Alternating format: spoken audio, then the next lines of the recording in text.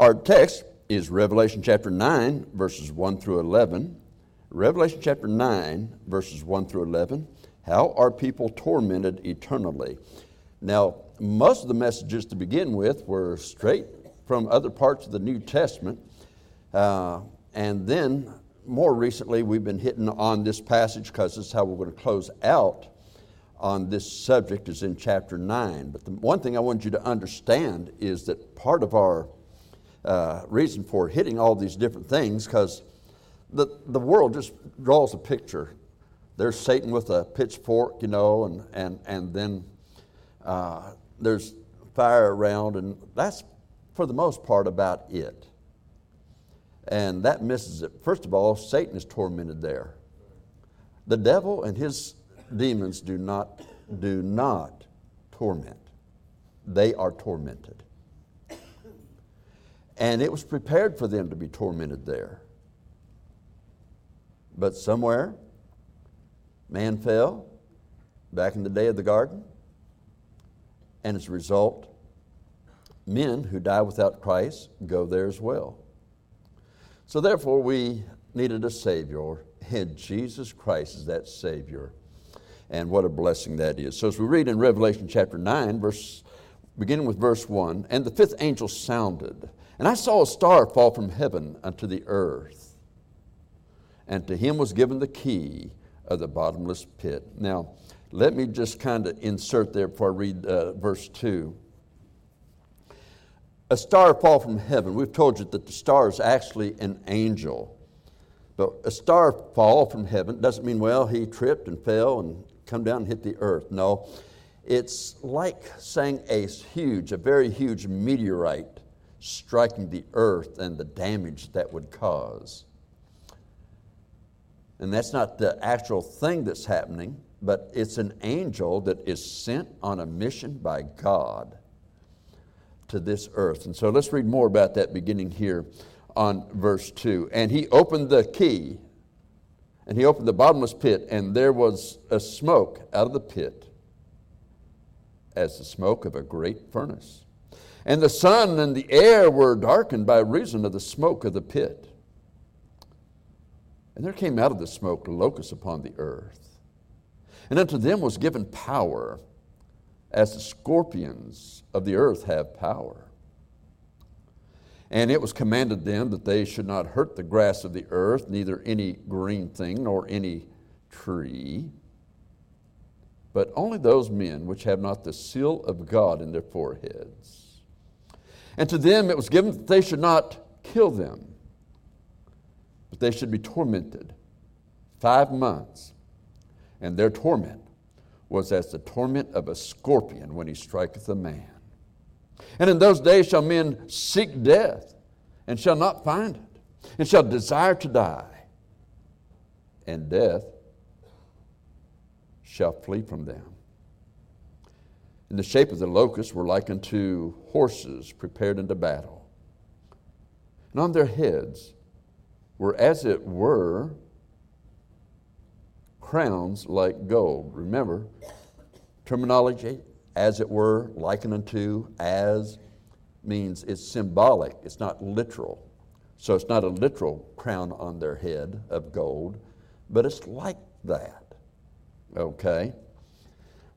And so it says, so there was crowns like gold, and their faces were as the faces of men, although not real men. Now, these are not demon-filled insects, some try to say, I don't believe. And many good men have said that. But these are creatures that are made for that pit, to be a part of the torment. And now they're being loosed during the tribulation hour on earth. But we'll see more about that as we have a word of prayer, then we get into the message today. Father, this is your word, and it's true. I realize that men don't like sermons on hell. They call it fear-mongering.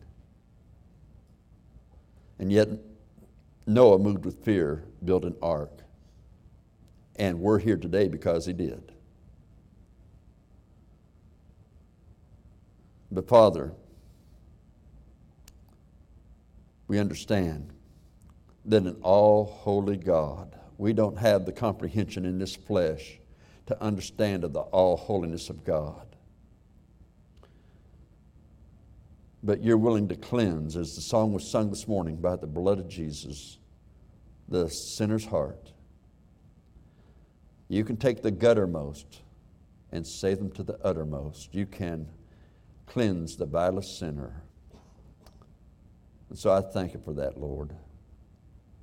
And Father, I pray that one who is not sure if they died today that heaven's their home, that you would speak to their heart today and that they would come to you for their salvation in Jesus Christ's name.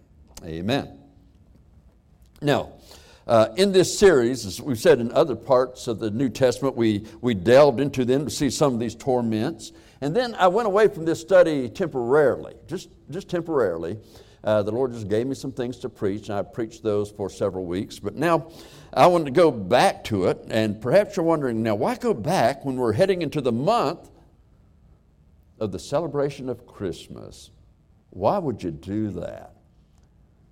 Well, that's really something that we need to understand, is that Jesus Christ came to save us from our sin. Matthew 18:11 says, the Son of Man has come to save that which was lost. And the reason I quote that verse from Matthew 18:11, people started translating the Bible to take things out they didn't like. And yet, all these translators, when they changed the Bible, as our King James has it out today, they would say, well, we didn't take out anything that was important. In a lot of those Bibles, they took out Matthew 18:11. Some of them, they put it in brackets, said this should not be in there.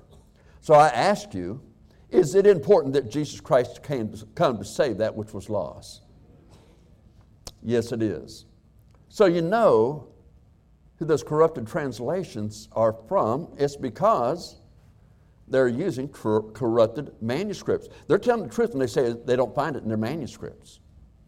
They don't have the right manuscripts. So I'm just pointing that out, is to say that it's important that we understand the real purpose of Christmas. Jesus Christ coming to save us from our sin. Without that, Christmas is only a party that's vain and leads to broken homes. Now, we concentrated more on verses 3 through 6 in the recent sermons. The pit is open, and there's a smoke that ascends out of this pit. But this is during the tribulation hour that's going to come upon the face of this earth. If you're saved, you're going to miss it. You won't be here for the tribulation. We'll be caught up together in the clouds to meet the Lord in the air. The Bible says, in a moment, in the twinkling of an eye, at the last trump, for the trumpet shall sound, and the dead shall be raised incorruptible. Oh, what a great promise that is. It's a great promise. In 1 Thessalonians, we're told that we'll be caught up. You know, it's interesting that there are people that say, well, the word rapture is not in the Bible, so you're at fault for teaching it. Well, the word caught up comes from the Greek word harpazo. The Latins translated it into their language as raptura. And so we just took raptura and made it rapture. But if people say, I don't like the word rapture, that's fine, okay. Well, you be there in the caught up. Okay? And so sometimes you can just show how ignorant an argument is in the fact that they're speaking out of something they've heard and not something what they know. And so that's always what you've got to be careful of those that speak. They can have a lot of letters after their name, but they may not have Christ in their heart. So again, the saved will miss it. There'll be a rapture. We'll be caught up to be with the Lord.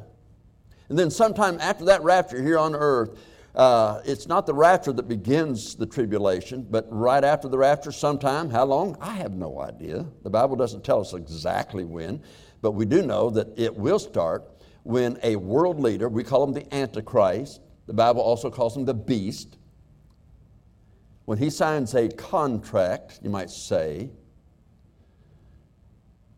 when he makes a covenant with Israel. And when he makes that covenant with Israel, that'll begin the 7-year period of tribulation. Tribulation like this earth has never known. Now, this angel then, when he falls from heaven, that is, he comes here and out sends this darkness, and then these locusts, they have stings that are likened to scorpions. And it's a picture for us, because that's literal. And yet, it's coming out of the pit. It's coming out of hell. Now, I believe, and this is a personal belief of mine, that hell right now is in the center of the earth. It's the abode of spirits who died without Christ. They don't have a body that they died in, but they do have a body. That body is also one their spirit dwells in, but it can feel just like our human body would feel pain, would feel fire, would feel heat, would feel everything else. And it can have the torments of pain. It can have the torments psychologically. The torments of hell. People don't realize this, but I think one of the great works of grace of God in the tribulation, because some people will be able to get saved in the tribulation, is for this smoke to ascend out of the pit and these locusts to come out. And they'll be able to see clearly what hell is like, although they can't see the locusts because it's so thick, the darkness. But they can hear the sound of their wings. And all the fear. And yet, there'll be those preaching the way of salvation. And now they see that there is a choice. I can be put to death, beheaded, as many will be in the tribulation, by this Antichrist. Beheaded while I'm still alive. Oh, but that's just for a moment. That spirit departs from the body, and he goes to be with the Lord. Revelation 6 talks about the spirits that are under the altar in heaven, saying, "Oh Lord, holy and true, how long?" Meaning, when are we going to get that glorified body like the saints that were raptured up? They're just waiting. Okay, and so that's one of the things about it there. And so I think right now it's in the center of the earth. When that door is open, the pit is open, that smoke comes out, and these things come out. But it's not the demons that are coming out. It's these locusts that have the stings of scorpion as well as the smoke. And there's nothing the men can do to escape that which torments them. You remember when we covered the rich man in hell? He said, "I am tormented in this flame." He didn't say the flame torments me. He says, "I am tormented in this flame." There's something else going on besides just the flame. We've told you that when a person dies without the Lord Jesus Christ as their Savior, their spirit goes to hell and has this body, and not their present earthly body, but it's all as if the same circumstances existed, except an earthly body would pass away. Theirs won't. Theirs won't. It won't cease to exist. There's no escape. Eternally hopeless. And then at the very end of the time of man's history, when there's a white throne judgment, and eternity, not just eternal life for those who are saved, but eternity for those who rejected salvation. When eternity is set up, what is hell now? With all of its torments, we're told death and hell are cast into the lake of fire. It doesn't cease.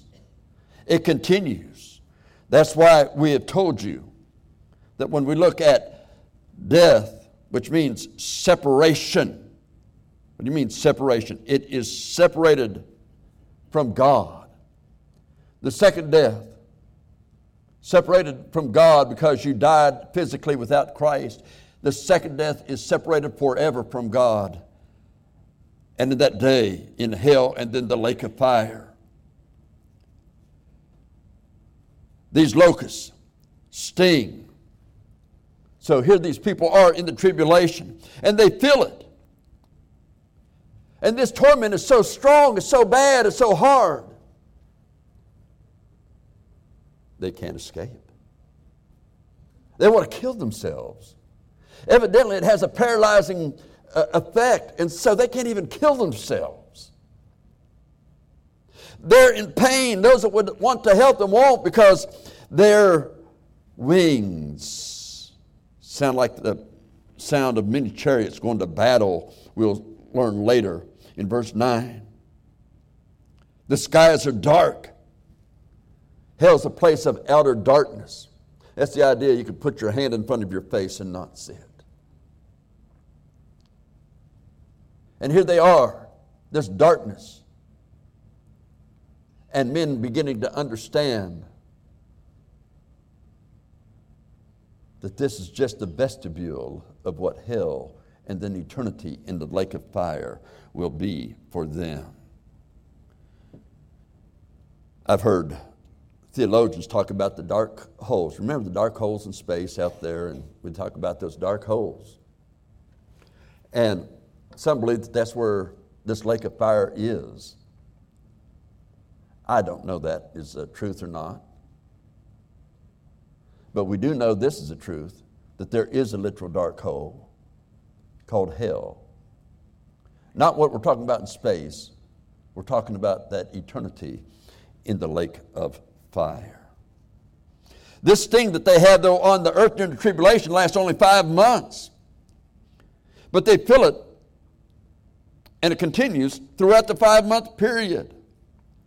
Boy, when they're healed, you would think the first thing they'd want to do is be saved.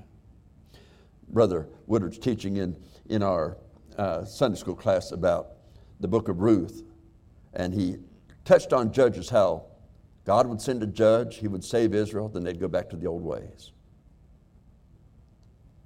Save them, go back to the old, one after another, 13 different judges. Get saved, go back. Get saved, go back. Get saved, go back. Well, I'm safe now. I can go back to doing those sinful things again. They do that in the tribulation. That's it for them. So, when I look at all of that and what's happening to them, I think, what a terrible way to learn about the holiness of God and the greatness of our sin's offense to His holiness. Romans 3:23, for all have sinned and come short of the glory of God. And that does include me. That does include you. We've come short of the glory of God. And that glory is Jesus Christ. I'm not compared to you, and you are not compared to me. We're not compared to the best man on this earth. We're compared to Jesus Christ. As a result, all have sinned and come short of the glory of God. And the wages of sin, didn't say the wages of big sin, the wages of homosexuality, of murder, of drugs, of drunkenness, and no, it doesn't say that. The wages of sin is death. Final, complete separation forever from God in that eternal lake of fire and torment. Forever. This deserved punishment for mankind can be overcome, but only by Jesus Christ, who left heaven's glory. For God, who is a spirit, dwelt as a spirit throughout eternity past. He spoke the worlds into existence. Psalms 33 tells us. God is a spirit. He created the heavens and the earth. Speaking of Jesus, it says, without Him was not anything made that was made. Yes, that's Jesus Christ our Lord. But when man sinned, through the temptation of Satan, who had already fallen. A hell prepared for the devil and his angels. Man was tempted and he fell. And that would be his destiny unless there's a Savior. So God, Emmanuel, oh, but we hear that this Christmas season. Emmanuel, God with us. That's why He's with us. For God so loved the world that He gave His only begotten Son, that whosoever believeth in Him should not perish but have everlasting life. That's the love of God. He paid a penalty that He didn't have to pay for us, but He did because He loved us. Oh, we'll be partaking of the Lord's Supper tonight. Keep that in mind. What that blood, that flesh suffered for you and me. He left heaven's glory to come and die for our sins. And that the wrath of Almighty God, who created the heavens and the earth, Almighty God, who destroyed with the flood of waters, Almighty God, who has the winds in His fist, who directs the course of all the stars, He that sets the bounds of the oceans and the rivers, Almighty God. His love is great, but His wrath against sin is also great. And the almighty wrath of God was poured out upon the human spirit of Jesus Christ. For you and for me.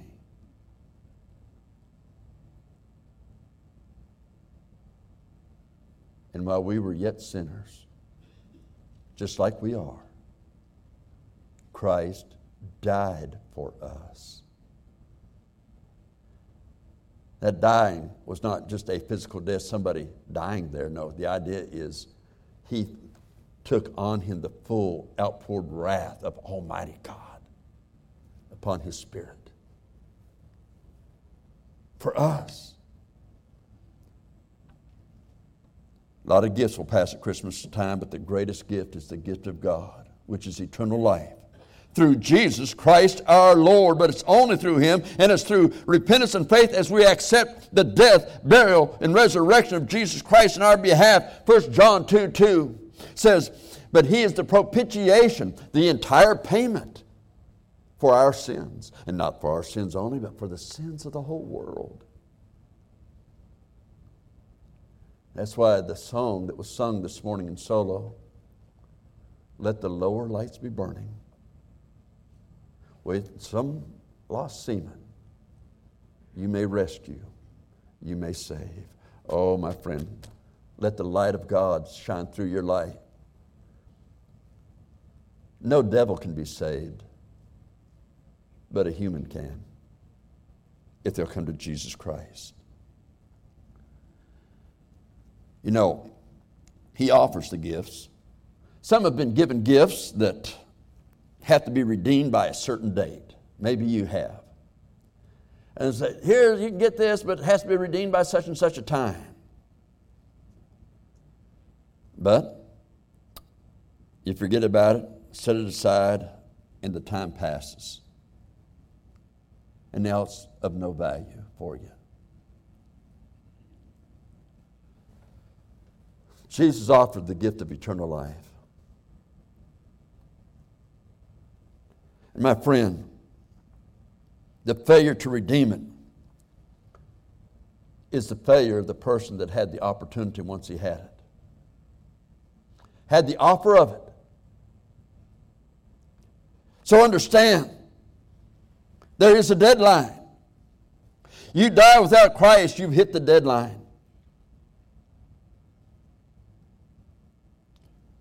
The fault is not with the giver, rather with the one who had the chance and didn't do anything about it.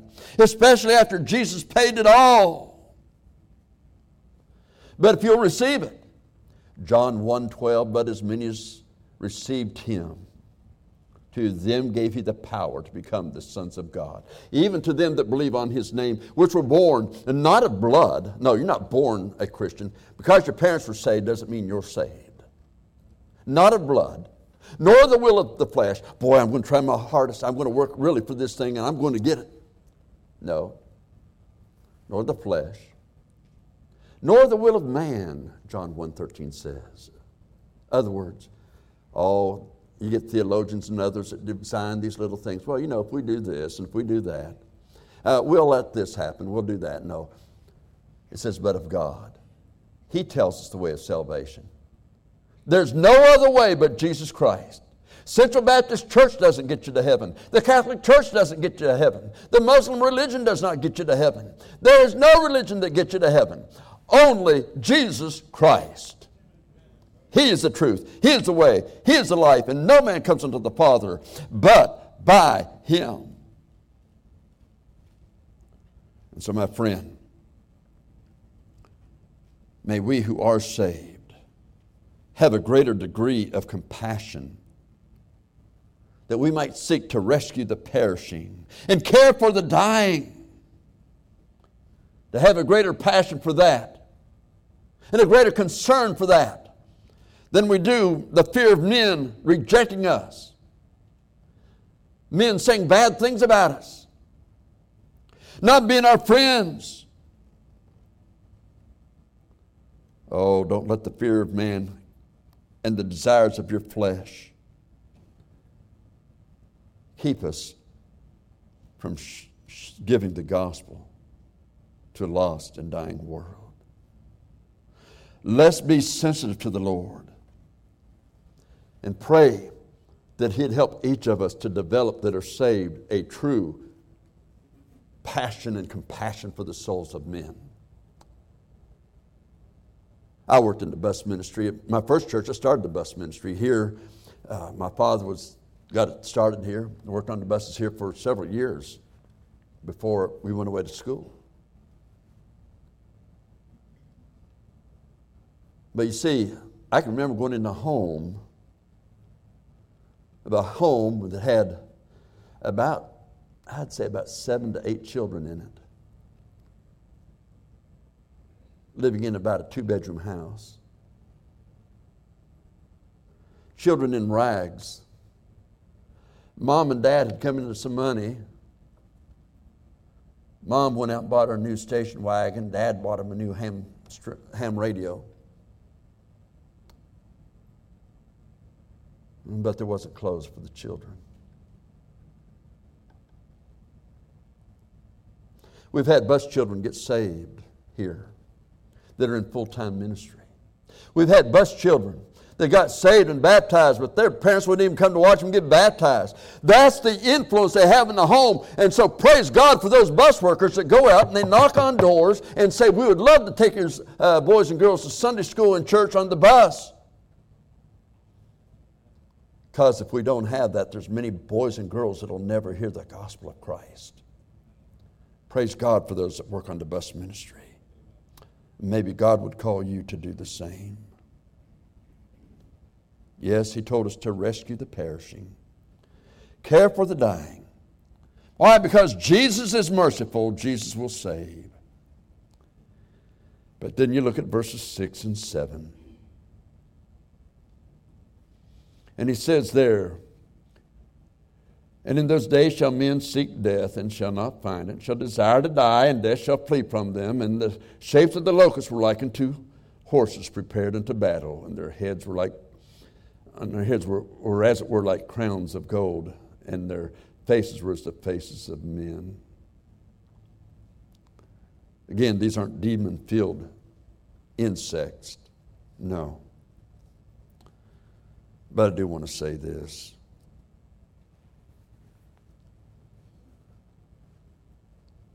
You and I lack the capacity to understand what the holiness of God is as Christians. I mean, He says, be ye holy, for I, the Lord your God, am holy. Not fashioning yourselves according to the former lust. Don't even try to make your religion like unto that. Israel did that throughout their history. They tried to make their faith. They still were Jews. They still offered sacrifices. They still did everything, but they tried to emulate those that worshiped Baal and try to do those things. Even the golden calf in the wilderness, they did that unto Jehovah, but it was like the world in Egypt.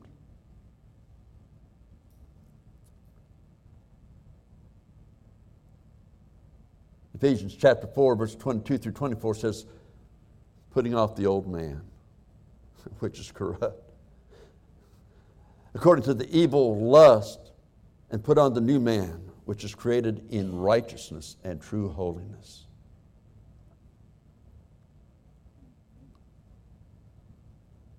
You see, one of the greatest affronts we as Christians have towards the Lord is, number one, our lack of separation from the world and sin. Number two, our lack of commitment to Jesus Christ.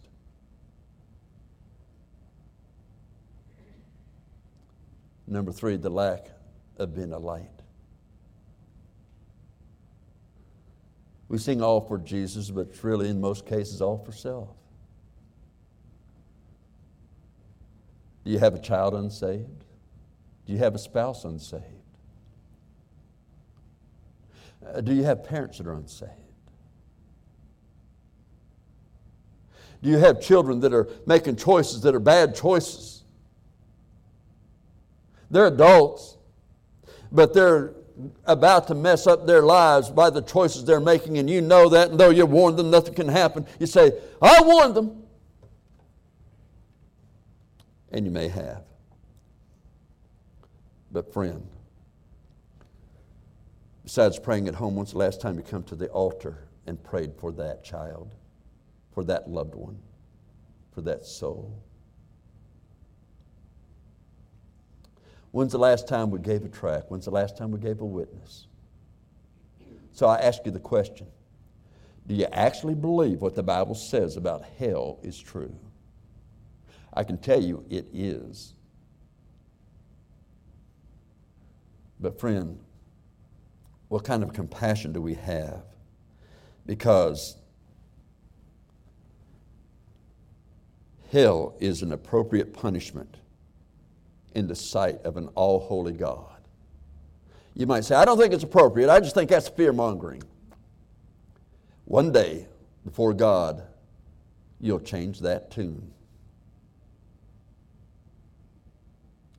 And you'll join the saints in heaven singing, Holy, holy, holy, Lord God Almighty. But let's not wait till then to get a compassion for the souls of men, because then it'll be too late. But if you're not sure if you die today that heaven's your home, 1 second, the very second you die, your spirit passes into that place called hell.